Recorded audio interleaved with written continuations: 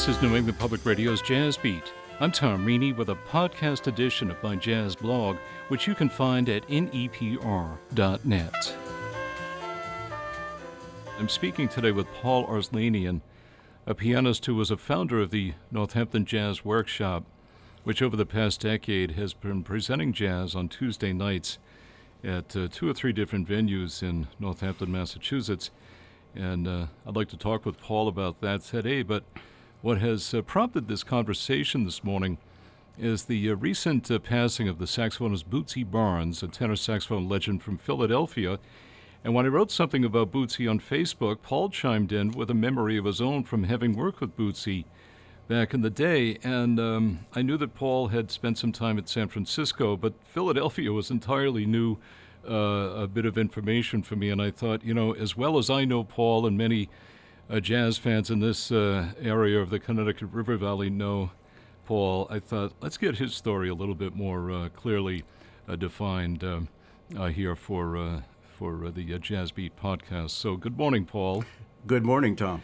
It's the COVID-19 coronavirus pandemic phenomenon that we're in the midst of. How you doing? I'm hanging in there, finding new ways to cope. You got to stay loose, right? Absolutely.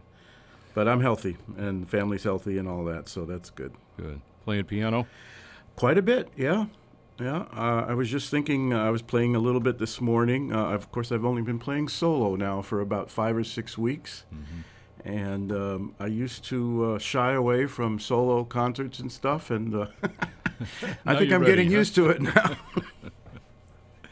Well, Paul, as I recall, you came to this area, the greater Amherst, Connecticut River Valley, Northampton, Massachusetts area, back in the 1980s, but I know that your career preceded your arrival here in the Valley. So would you remind me of when it was that you did come to the Northampton area? I moved here in 84, from California. Came directly from Oakland to here.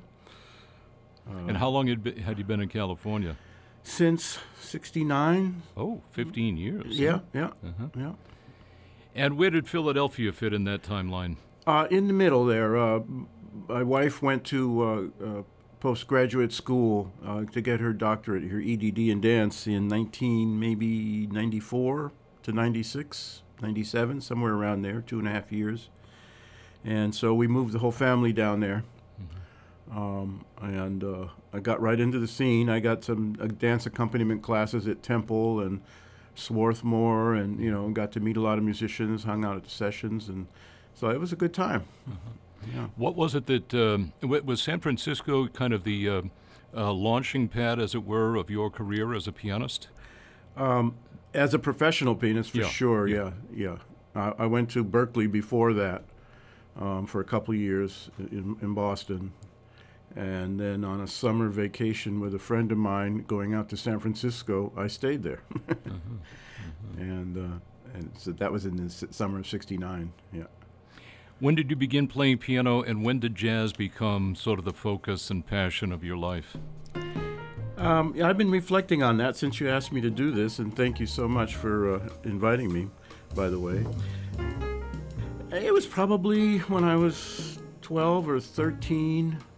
My dad's big band and his vocalist records and stuff started, and my uncle's drumming, big band drumming. He wasn't a professional, but he had a drum set, and it just sort of sunk in. And I started playing by ear on my mom's piano.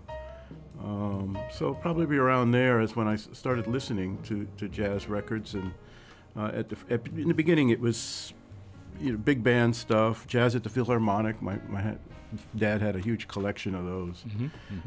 That was exciting stuff, My first real introduction to improvised communication between musicians at that level was just incredible. So I think I got the bug right around there. Yeah, and of course, jazz at the Philharmonic refers to the concert packages that included Oscar Peterson and Hank Jones and Lester Young and Illinois Jacquet and Roy Eldridge and many jazz greats like them. When were you born? 1948. And where did you grow up? Oh, well, I'm an Air Force brat, so That's kind of a long story. I'm an only child, too. So it was Tampa, Florida, at MacDill Air Force Base for 5 years, Westover Air Force Base, and lived in Ludlow for a couple of years, Okinawa for a few years, California, Northern California, for a few years, and then back to high school in Ludlow here, and then off to Colorado State University for a year, Berkeley for a couple of years, and then back to California. So when you're getting into jazz and hearing the big band records and jazz at the Philharmonic, we're talking about 1960, 61 in that time frame. And, Actually, I remember my earliest memory, and I tell this story, I probably exaggerate it many times now since then, but my dad took me to an outdoor concert in a band shell, and I think it was the Dorsey Brothers with Buddy Rich on drums. And I was able to sit on the grass in front, and this is my memory. Buddy Rich was doing a solo, and I was going, crazy, imitating him on the ground, and he, after the song was over, pointed out and asked if I wanted to come play drums. Right on, man. So I think at that point, I was really excited about music. Right. You were the first air drummer, as it were. There you go. Yep. Yeah. And then, so what happened from the early 60s and your formative period here of learning to play piano? Did you take lessons? I took a couple years of classical lessons. Early on, when I was about 11 or 12, I took a year or so, and then I broke my hand playing baseball, and luckily didn't have to do my recital that year. And then I started again when I was about 15, classical lessons with Mr. Hart in downtown Springfield. And I would, he would be angry at me, impressed but angry, because I would memorize all my, Bach pieces instead of reading them, because I was never a very good reader. I did that for a couple of years again, and at the same time was learning by ear, copying songs that I just love. Summertime, Coming Home Baby. Started a little band in high school, and we played for the senior show and stuff like that, and it was mostly by ear. Yeah. When you went to college in Colorado, did you have something in mind for a career besides music, or were you already on that? Oh yeah. Well, I didn't have it in mind, but my parents did. My uncles in Italy are both doctors, and they sent me over there for a few weeks to see if I was interested in becoming a doctor, and I went to Colorado State, taking sciences and stuff in preparation for that, but. It didn't last long, a couple semesters at the most, and then I just basically dropped out and stayed in the student lounge playing the grand piano there. And then came back east to Boston, huh? Yeah, got a summer job. I was working at the Mass Pike in Ludlow there at the gas station, the mobile station I think it was, and overnight shift. And this is another one of those moments in my life that I, remember a lot. I was listening to, I think it was a radio station out of Baltimore, all-night jazz station, and they played Miles in the Sky, whatever song it was. And I almost started crying. I was waiting for something. I didn't know. I was sort of a lost soul then. And I heard that, and the interaction, and Tony Williams, so exciting. And so I just, I begged my parents to let me go to Berkeley, and somehow I got in. They were accepting a lot of people. There was only like 700 students or something. So yeah, that's when I got serious about wanting to play music. Oh.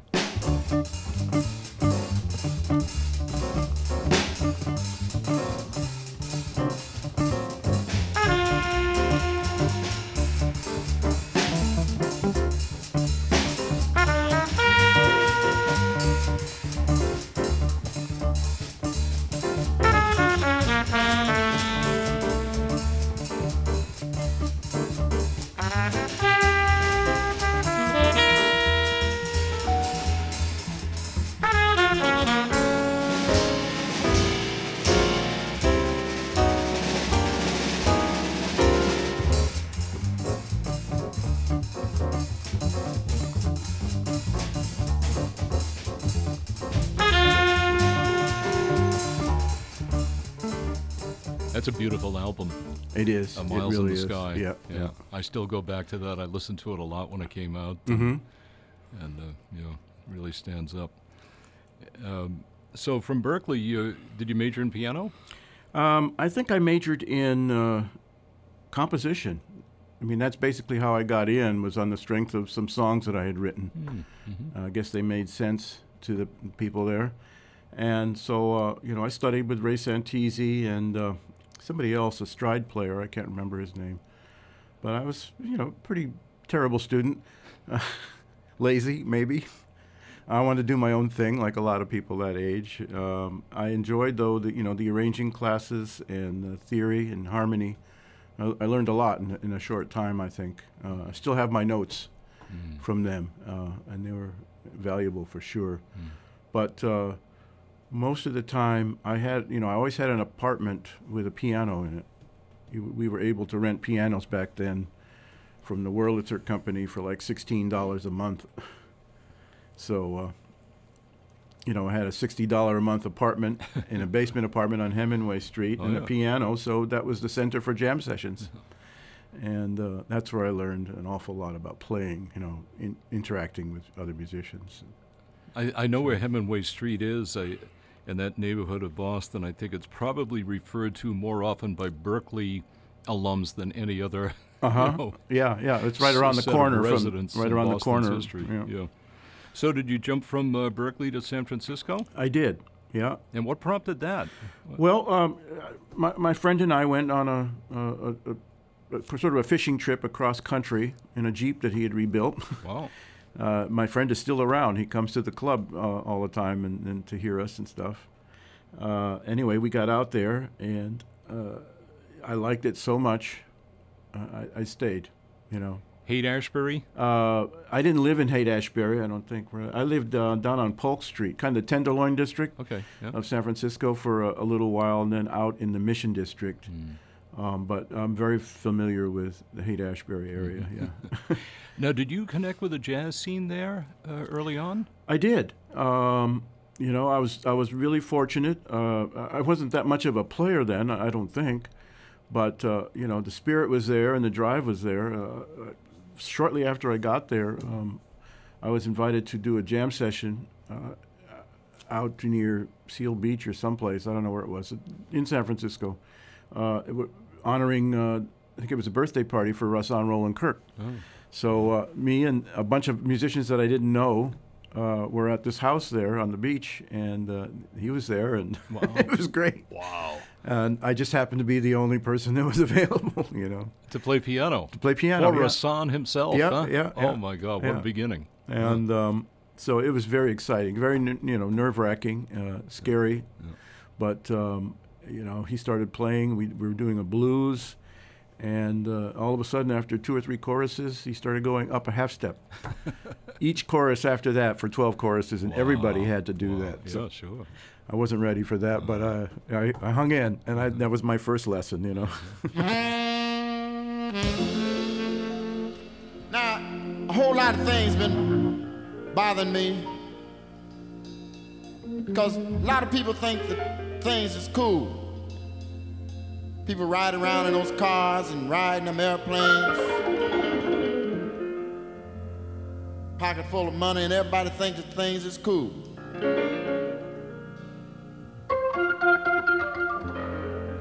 Even old jive president accident, would make you think that things is cool.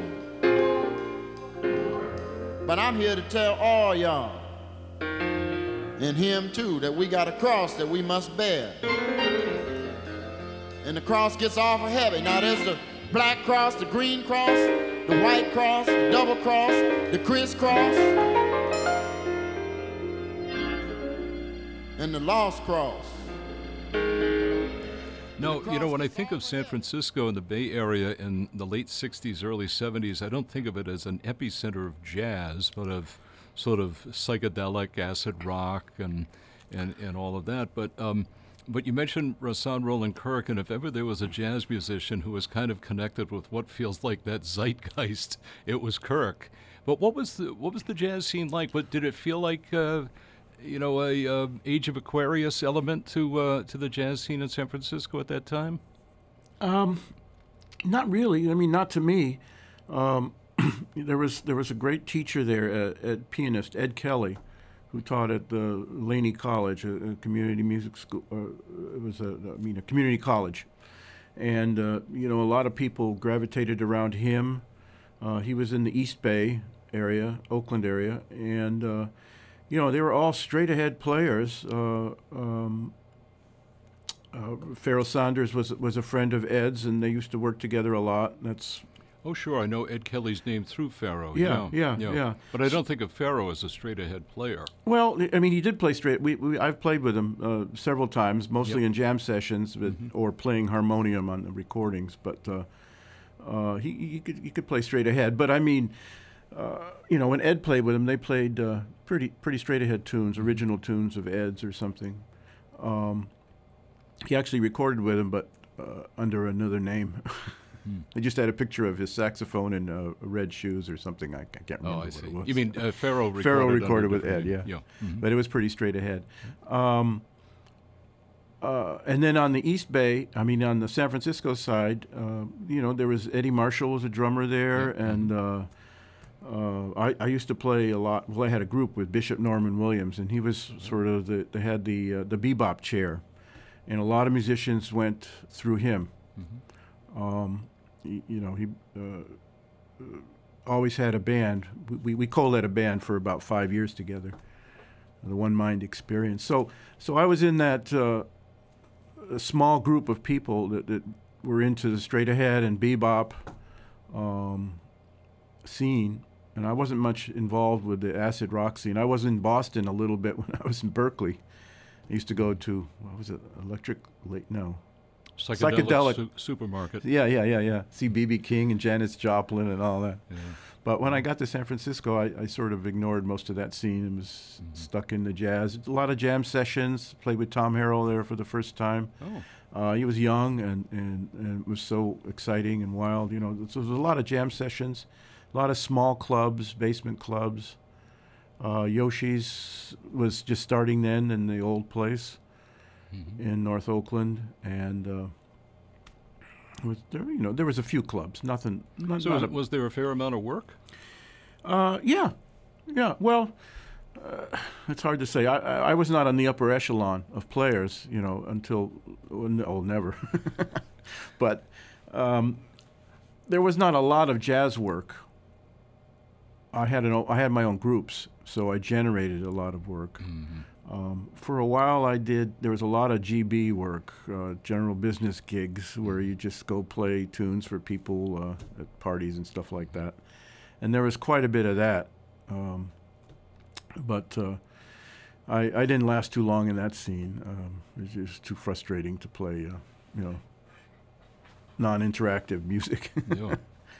What would you have to say, whether it's about yourself or just in general, about the necessity of that drive to find work for yourself as a jazz musician?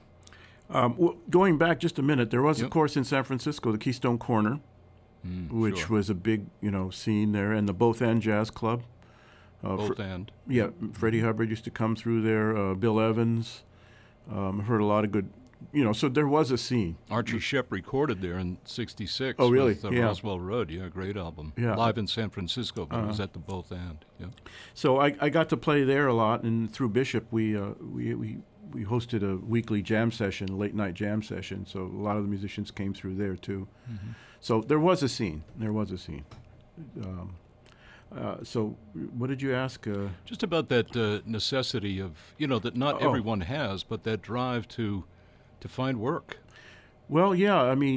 I always, for most of my career out there, I always had some kind of extra gig, day gig, whether it was carpentry, doing little odd jobs here and there, or working when I first got there in gas stations. That's all I knew. It's just something to survive. But then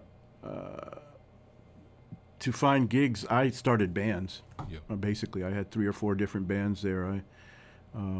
because as a composer, my focus has been mostly composing, and so I needed an outlet for that anyway. So I started, several groups. One morphed into another, and then would look for work. We had to find work because you couldn't keep the musicians if you didn't have the work. So, it's always a struggle between just wanting to play music and then having to make money. So I didn't. The one job I did have that was playing music was I was a full-time dance accompanist at Berkeley High School in California. That was pretty sweet. For about 3 or 4 years, I got a steady income. I could play piano during the day. They had a great jazz department too, music department there.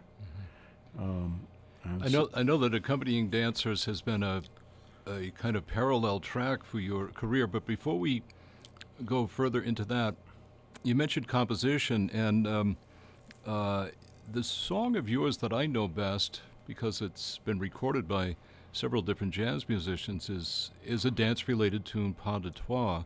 When did you write that, and how did that get sort of off the ground and become a known tune or a played tune by others?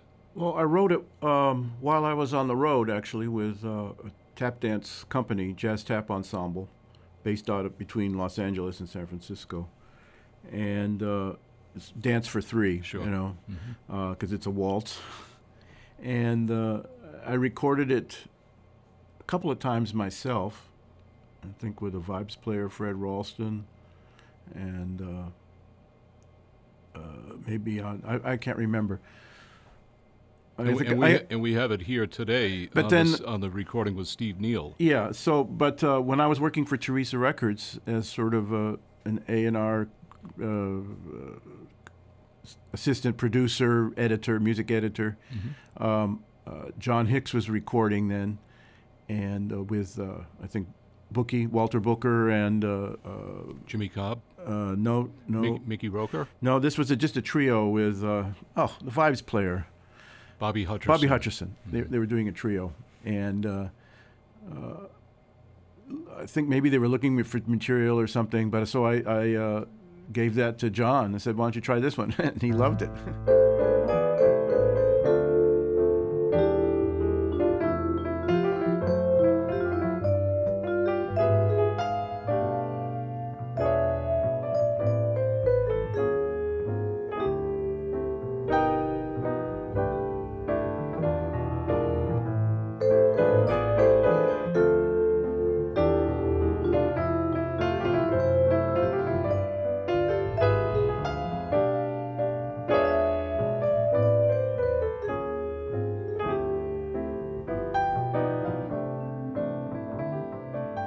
So that was the first real recording of it that got out there was Bobby, Bookie, and John.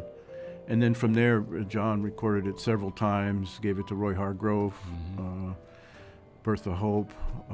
Lots of people recorded it, yeah. So thank you, John. Teresa Records, a San Francisco-based label, right? Yes. And how did you get involved with them? One of the groups that I led, the East Bay Latin, no, it wasn't that one. It was Nemosha. He was the president of that company, the starter of the company, the one who bankrolled it and everything. Was a really good trumpet and flugelhorn player, mostly flugelhorn. What was his name? Alan Pittman. Pittman, yeah. And he was a big-time USDA researcher in polymer chemistry there in Richmond, I think it was, East Bay.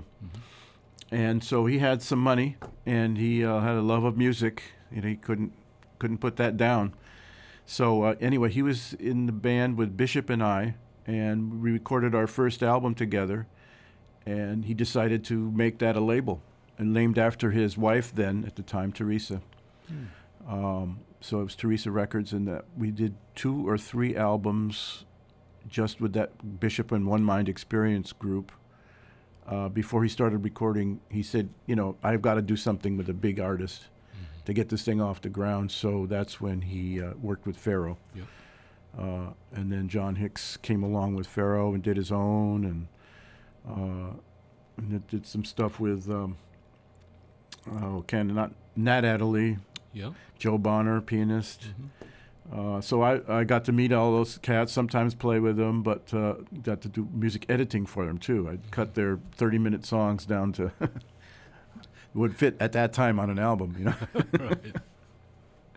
Well, Teresa gave us a nice catalog of music from that period with those artists, and I think Bobby Hutcherson led maybe one date for the label, but in any case, it's a nice, substantial body of music on Teresa Records. Yeah.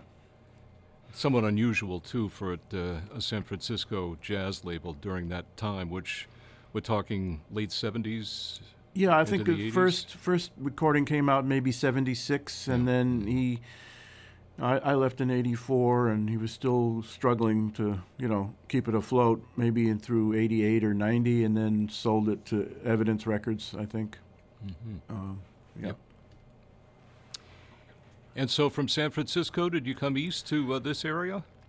I did. Well, I was in Oakland. Most of the time I lived in Oakland. Right. That's where I met my wife. We actually were it was a cooperative music and dance studio, everybody's dance studio in North Oakland.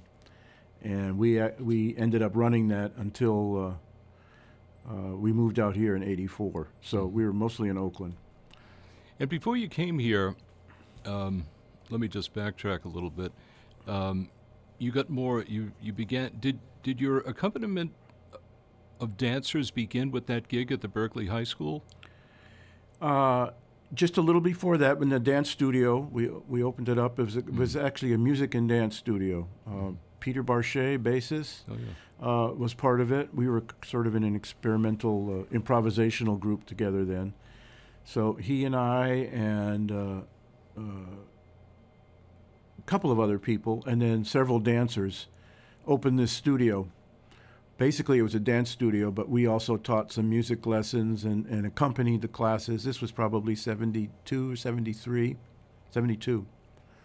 That's when I first started in working with dancers, and I loved it. We had some contact improv people come from New York, and which is still going on and strong. So improvisation, working with dancers, was real exciting for me. And then Berkeley came a couple years later. I'm not sure exactly how that happened, but I fell into it, and I've been doing it ever since. Yeah. And you've worked with some pretty renowned tap dancers over the years. Yeah. Name a few. Well, Honey Coles, Jimmy Slide. Of course, everybody that I'm going to mention is probably gone by now. Is definitely gone. Buster Brown, Fayard Nicholas of the Nicholas Brothers. Wow. Savion Glover. Gregory Hines. Diane Walker. Lots of folks. Started through the touring of that jazz tap ensemble, which I did for 4 years or 5 years. And then when I came out here, I was, I think it was Barry Harris. I was still working with dancers here and there in the Boston area, but Barry got sick or something and couldn't do this tour, Dance Umbrella tap dance tour with Savion Glover and Jimmy Slide, Diane Walker and stuff. And so they had heard about me and asked me to do it. And that was with Alan Dawson on drums and John Lockwood on bass. Wow. And we continued on until John and I are still working together. After Alan's passing, Ron Savage took over the chair. So that's the trio that works all around New England here for, it was great. Love it. And I was going to say, the tap dancers that I work with, they were, great musicians too. Some of them played instruments, but they all played with their feet. They knew the tunes so well, and it was like playing with another musician. It was great. Yeah, I remember the Northampton, the old Pleasant Street Theater, booked the documentary "No Maps on My Taps." Oh yeah. Which would have been 1978 or 79 or so, and around that occasion there was a tap parade in Northampton that included Sandman Sims and Cool. and Jimmy Slide and other of the dancers who were basically profiled in that film. It was a terrific a moment in Northampton cultural history, a tap parade right down Main Street around that occasion. And I saw that film again a couple of years ago in New York, along with some other. I went to another program over at Lincoln Center, the dance, program at Lincoln Center, and saw some very rare footage of the great tap dancers. It was an amazing, like a 2-day immersion in tap 2 or 3 years ago in the city. All that stuff is on YouTube now. It's just incredible. The dancing back then, and that it's all available for the young dancers. It's a pretty big scene right now. I still work. Actually, the Boston Tap Fest got canceled for this summer. I teach at it every year for a week, and I did Jacob's Pillow several times for a couple weeks at a time out there, and of course that's canceled too. So, Yeah.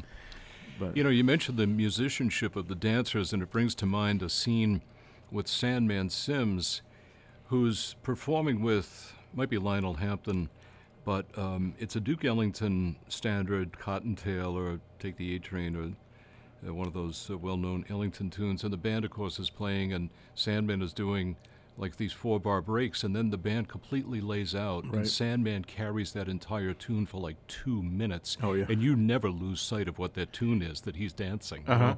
So just so intrinsically musical. yeah, Through the taps and the feet and the sand, of course, too. right. Get that snare drum feel. There's also an incredible video of you said Ellington, of Chuck Green. Ooh. Had huge feet, and his one of his famous routines is A Train, and same thing. That's typical with the big bands. The dancer would do breaks, and then they would stop or do stop time or something Right, because of the volume issue, But that's incredible. I think that was in No Maps as well. Rings a bell. Yeah.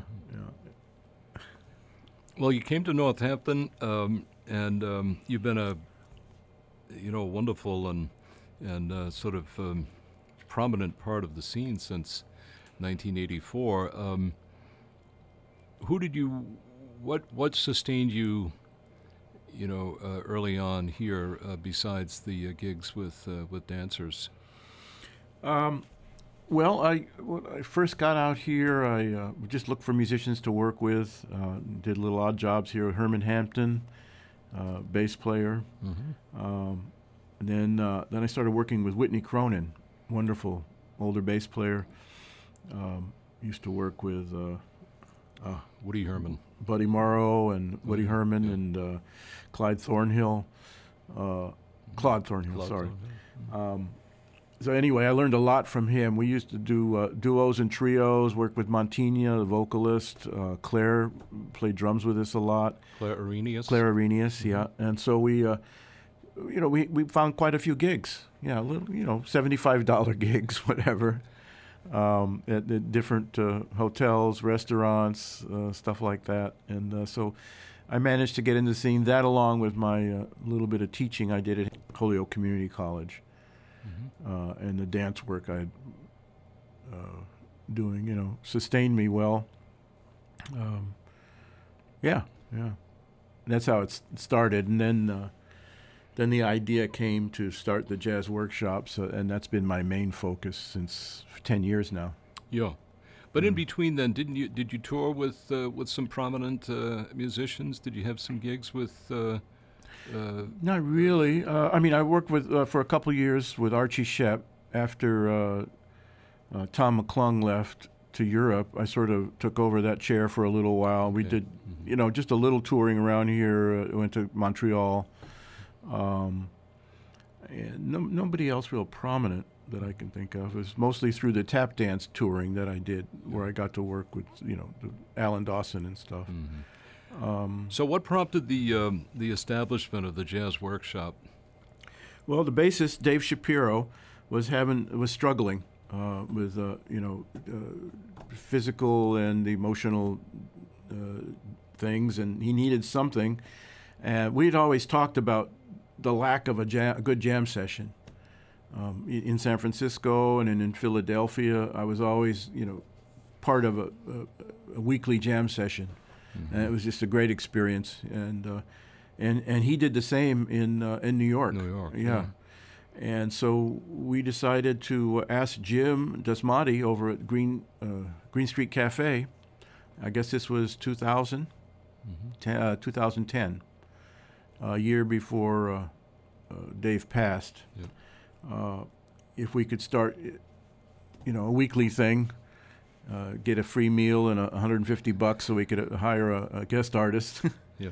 And I figured, it'd be a way to maybe get Dave back on track or something like that. That didn't work out. And a few weeks into it, we had to, he checked out basically, and George Kay came on. So that was the basic idea, was to get this jam session going for all of us, for ourselves and for local musicians to be able to meet and play with some great players from out of town. I've been in the Valley since the 1970s and hosted Jazz à la Mode since 1984, which is, 35 plus years now. And for a lot of that period, until about 10 years ago, it frustrated me that there wasn't a sort of central venue with a kind of local rhythm section available for guest soloists to come in and play. Because I knew that was kind of the format almost, or the standard by which a lot of players got around, is dropping into different cities and locales and doing a night or half a week or whatever. Yep. And this area just seemed to be sadly deprived of that for a long time. Hartford had something a little bit along those lines with the 880 Club, where there was, of course, an active jazz kind of local scene for many years. But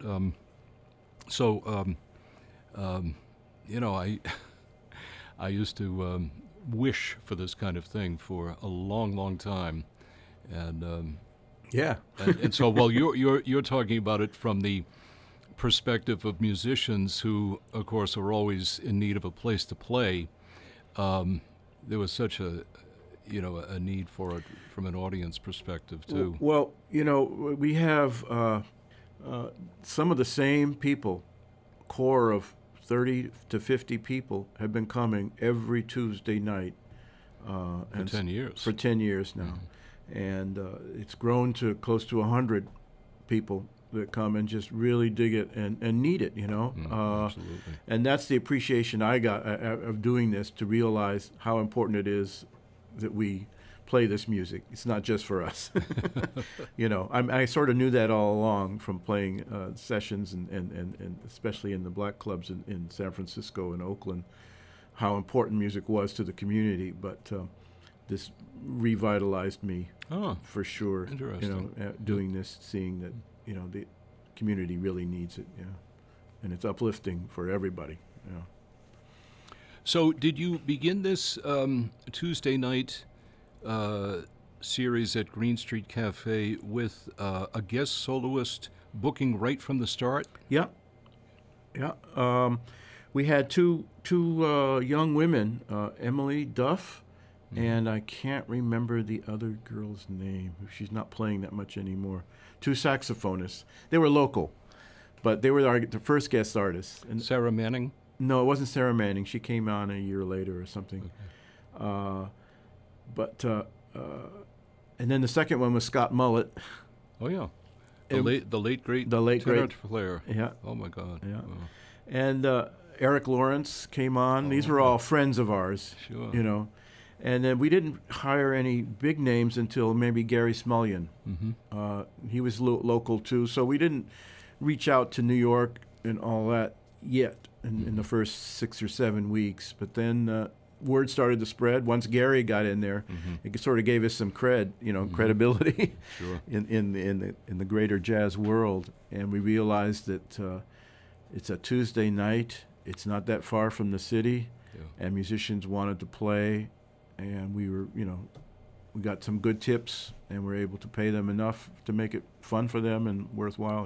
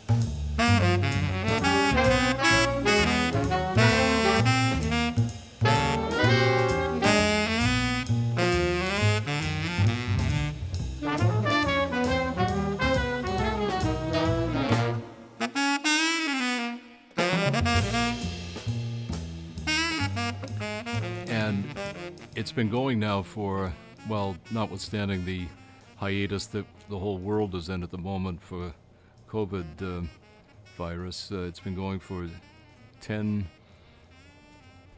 years this April. Is that it? Yeah. We had scheduled a big bash with Gary Smulyan, who's played maybe 2 other anniversaries of ours, April 7th through 10, somewhere around there. And so April 7th was supposed to be a big bash, yeah.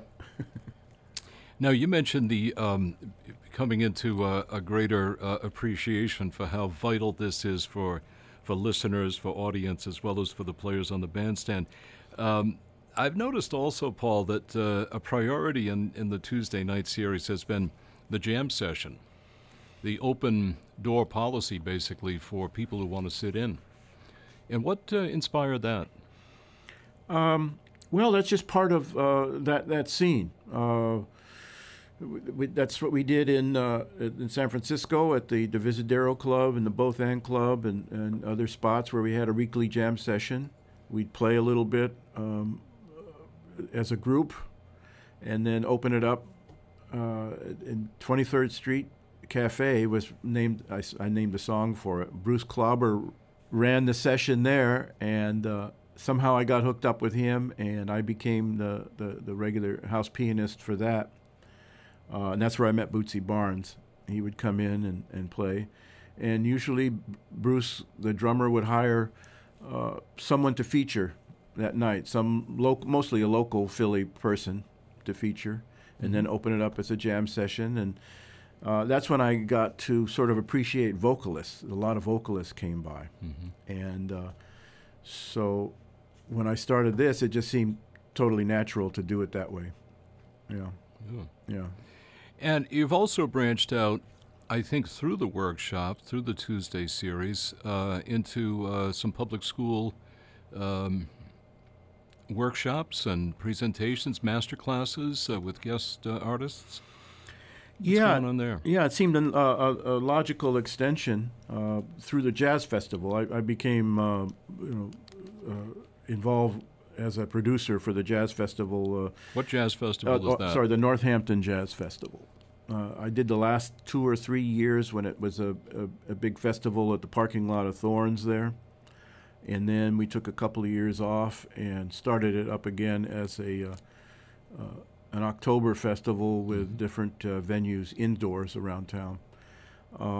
And so we were looking for some kind of community outreach program, and I came up with the idea of because I reached out to the JFK band director, and it turned out their weekly rehearsals for their jazz band, she has 2 of them actually, a 7th and 8th grade band, were Monday nights. So it was perfect. We take the guest artist that was a good teacher as well and into it, that was coming on a Tuesday, bring them on a Monday, talk the hotel into giving us cheap room for 2 nights, and they'd go in and do a clinic with my trio. Gary Smullian was the first. What was it, Gary? Yeah, I think Gary was the first one to do it.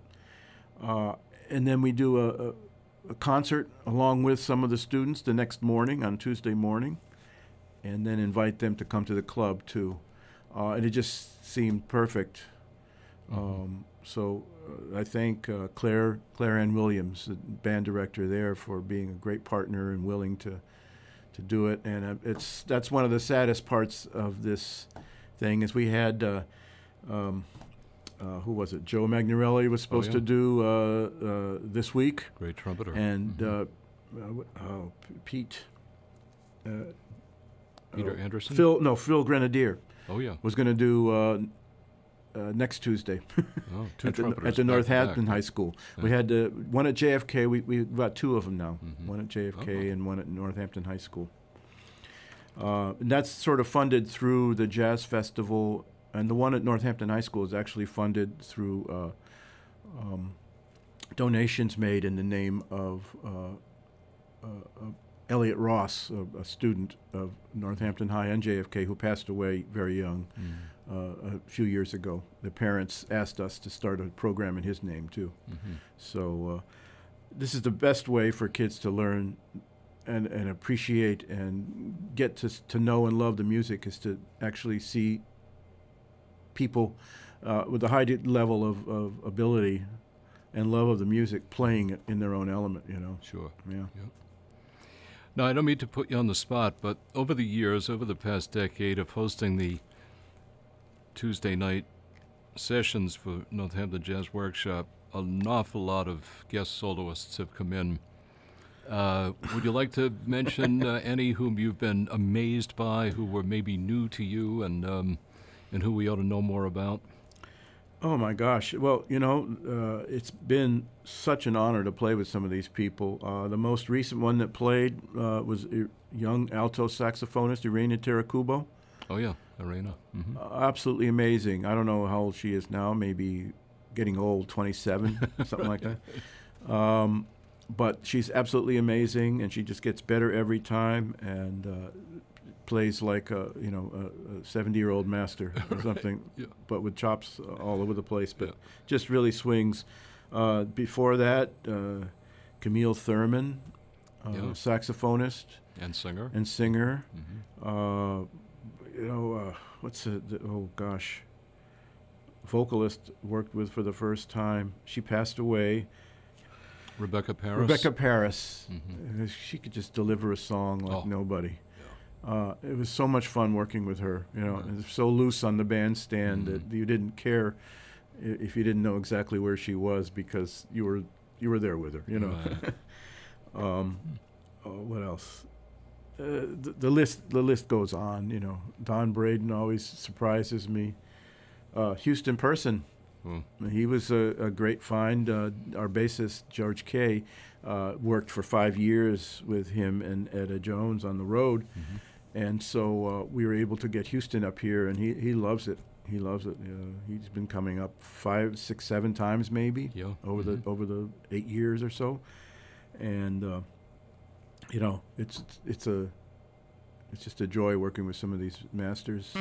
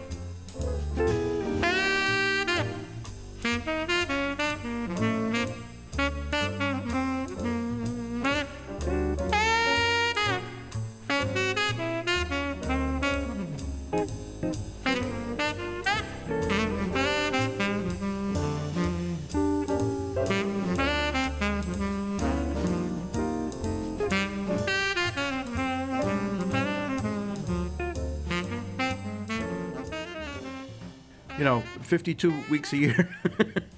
Different guests each time over 10 years now. It's been incredible. So that's just a few of them. Well, I want to thank you for joining us today, and thank you for what you provide the Valley. You know, I was speaking in the week in which Fred Tillis has passed at age 90, and Fred was among the many hats he wore as a professor of music at the University of Massachusetts, as a composer of symphonic and choral music, as a jazz saxophonist, as a poet. Fred was also the director of the Fine Arts Center at UMass for a couple of decades, and played such a vital role. It can't be exaggerated, really, in elevating the status of the music at the university level and at the bigger cultural level of the Connecticut River Valley. And Fred was succeeded by Willie Hill, who carried on a strong jazz profile for the Fine Arts Center at the university. But, you know, in a different setting, perhaps a little bit more grassroots, you have really, built and sustained something here that means, as you mentioned, 100 people every Tuesday night who just thrive on this. But, the influence, the impact of what you're doing, I think, is very significant, and it's it remains to be, you're helping to advance careers of Reina Tarakubo and Camille Thurman and others who are among the guest artists, and of course the jam session element of it too is probably a very substantial building block for a lot of young players. So thank you so much for that, Paul, and thanks for being our guest today. It was a pleasure. Thank you for having me, Tom. Okay.